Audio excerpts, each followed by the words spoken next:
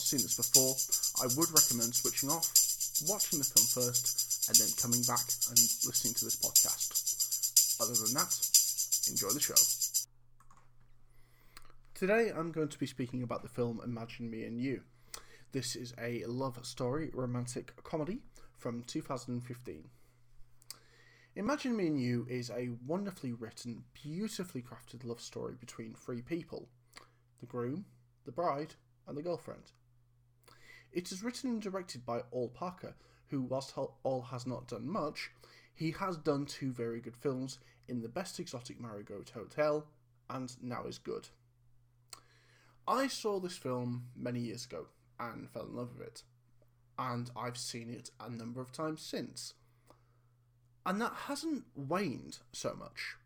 I've not stopped loving it, but there are elements about it that I feel aren't quite right, and that I wouldn't necessarily have written the story in the way that it was. So when I came to rewatch the film for this week's podcast, I did pick up and I did notice things that I hadn't initially seen, or that I hadn't initially picked up on the first time that I saw this. The first thing that I noticed was that this really could have been a Nick Hornby written script. It could have been one of his books. And it could have also quite easily been a Richard Curtis film, in the sense of how it's written, the comedy, the timing, and the direction. This screams, it really does, of Richard Curtis, and as one of the finest British filmmakers, at least in my opinion, I do think that this is high praise. It was once discussed on the Entertainment podcast by Mark Kermode and Simon Mayo, was it possible for Richard Curtis to make a bad film? He's done a few in his time, but generally speaking, Richard Curtis, if you give him a script, it's in safe hands. The film starts at the wedding between the two main characters of this film, Rachel and Hector. From what we can gather, they have a fairly ideal lifestyle. They've got very loving parents, they live in a very nice part of London, and they seem to have very good jobs. It's not really explained what Rachel does to any great detail, but from what we can gather, Hector works on the stock exchange.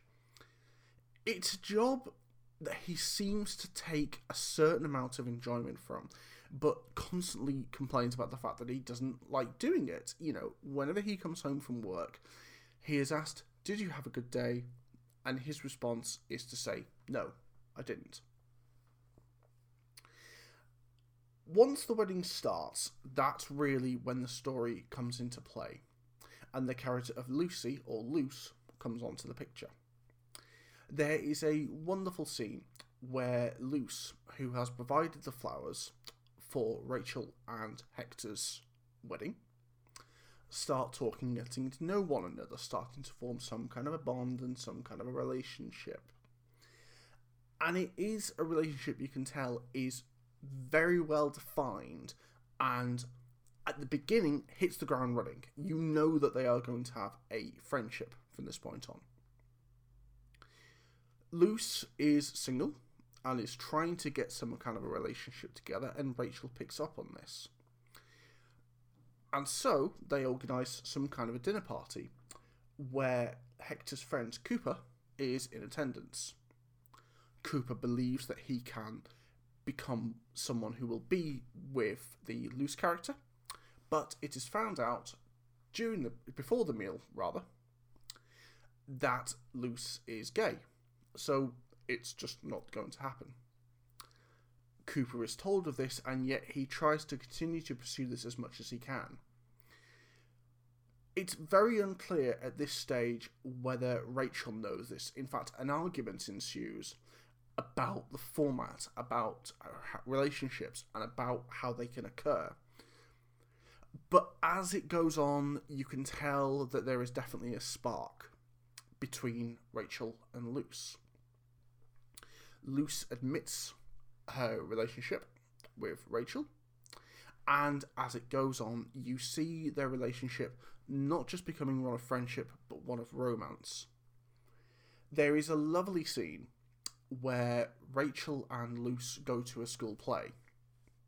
They are sat in the back watching the play, and the lights go down and a spotlight comes upon them. And at one point, their hands meet in the middle and touch. Now, it sounds corny. It sounds saccharine. I know it does. But the thing about this scene, the thing about this one movement, is that it says so much about a friendship, about a relationship, and about love. One thing that films seem to do on a regular basis is miss out on pure fundamentals of how you can show romance.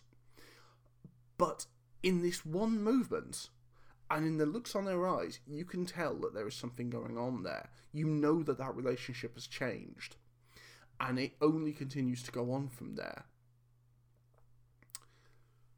Rachel continues to be confused about how she feels towards Luce. As far as we can tell, Luce is very much on top of how she feels towards Rachel. But Rachel continues her relationship with Hector. And it continues on throughout the film until one point where Rachel is feeling very guilty and Hector arrives home one night very drunk. Hector is asleep on the sofa, as far as Rachel can see, and Rachel confesses to him that she is in love with somebody else. As I say, as far as she's concerned, he is asleep and he is drunk, and she doesn't think any more about it. As far as she's concerned, that's the matter over and done with. The next morning, a breakfast happens between Rachel's family and Hector, and Hector states, I know what happened, why are you doing this to me? And he eventually walks out.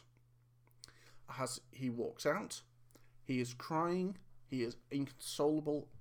For him, his life is effectively over. You then switched to another point of view between Cooper and Luce, where Cooper says to Luce, how can you do this? You are a homewrecker. You have ruined a perfectly good relationship. And to be honest with you, as much as you don't really like Cooper at the start of the film, you do tend to agree with him. Rachel, whether wittingly or unwittingly, has broken up a relationship. Or if she hasn't broken it up, she's at least made it incredibly difficult for it to be able to continue. And what bothers me about this is that there doesn't seem to be an awful lot of remorse. You don't see Luce feeling entirely guilty about it. You see that she is broken up, that they will never be together, but you never see her feeling especially guilty about the relationship breaking up. You never see Rachel really feeling especially guilty about the breakup. And you never really see her give a particularly good reason to Hector. She tells him, I'm sorry, I'm in love with this person, I'm not in love with you, it's over. She treats him quite badly for no real reason apart from the fact that she's in love with somebody else. Now, don't get me wrong, I get that when you love someone else, it's probably best to let that person go. If you love someone that much, letting them go can be the best thing you can do if you feel you're falling out of love with them, because that way you stop them from feeling any further pain in the future if you really don't love them any longer. I do understand that, but it just feels a bit incomplete. It just feels wrong.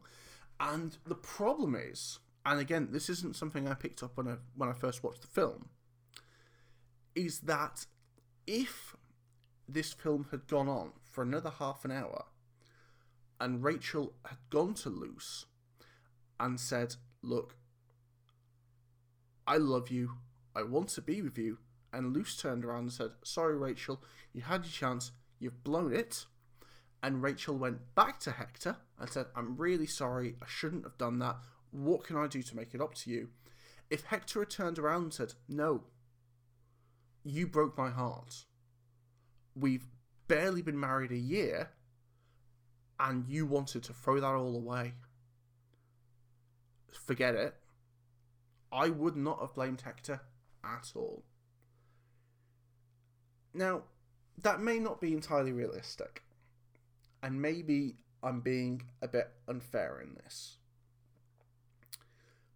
But I can't help but feel very little empathy for Rachel in this scenario.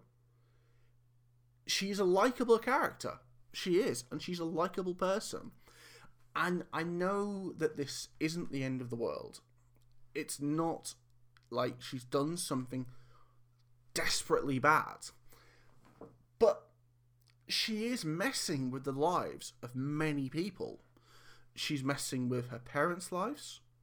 She's messing with her husband's lives. She's messing with his relationships. And she's messing Luce around. Because if she suddenly had a change of heart, she wouldn't just destroy her own life, she would destroy many. And the film ends with them getting together and, so far as we can tell, living happily ever after.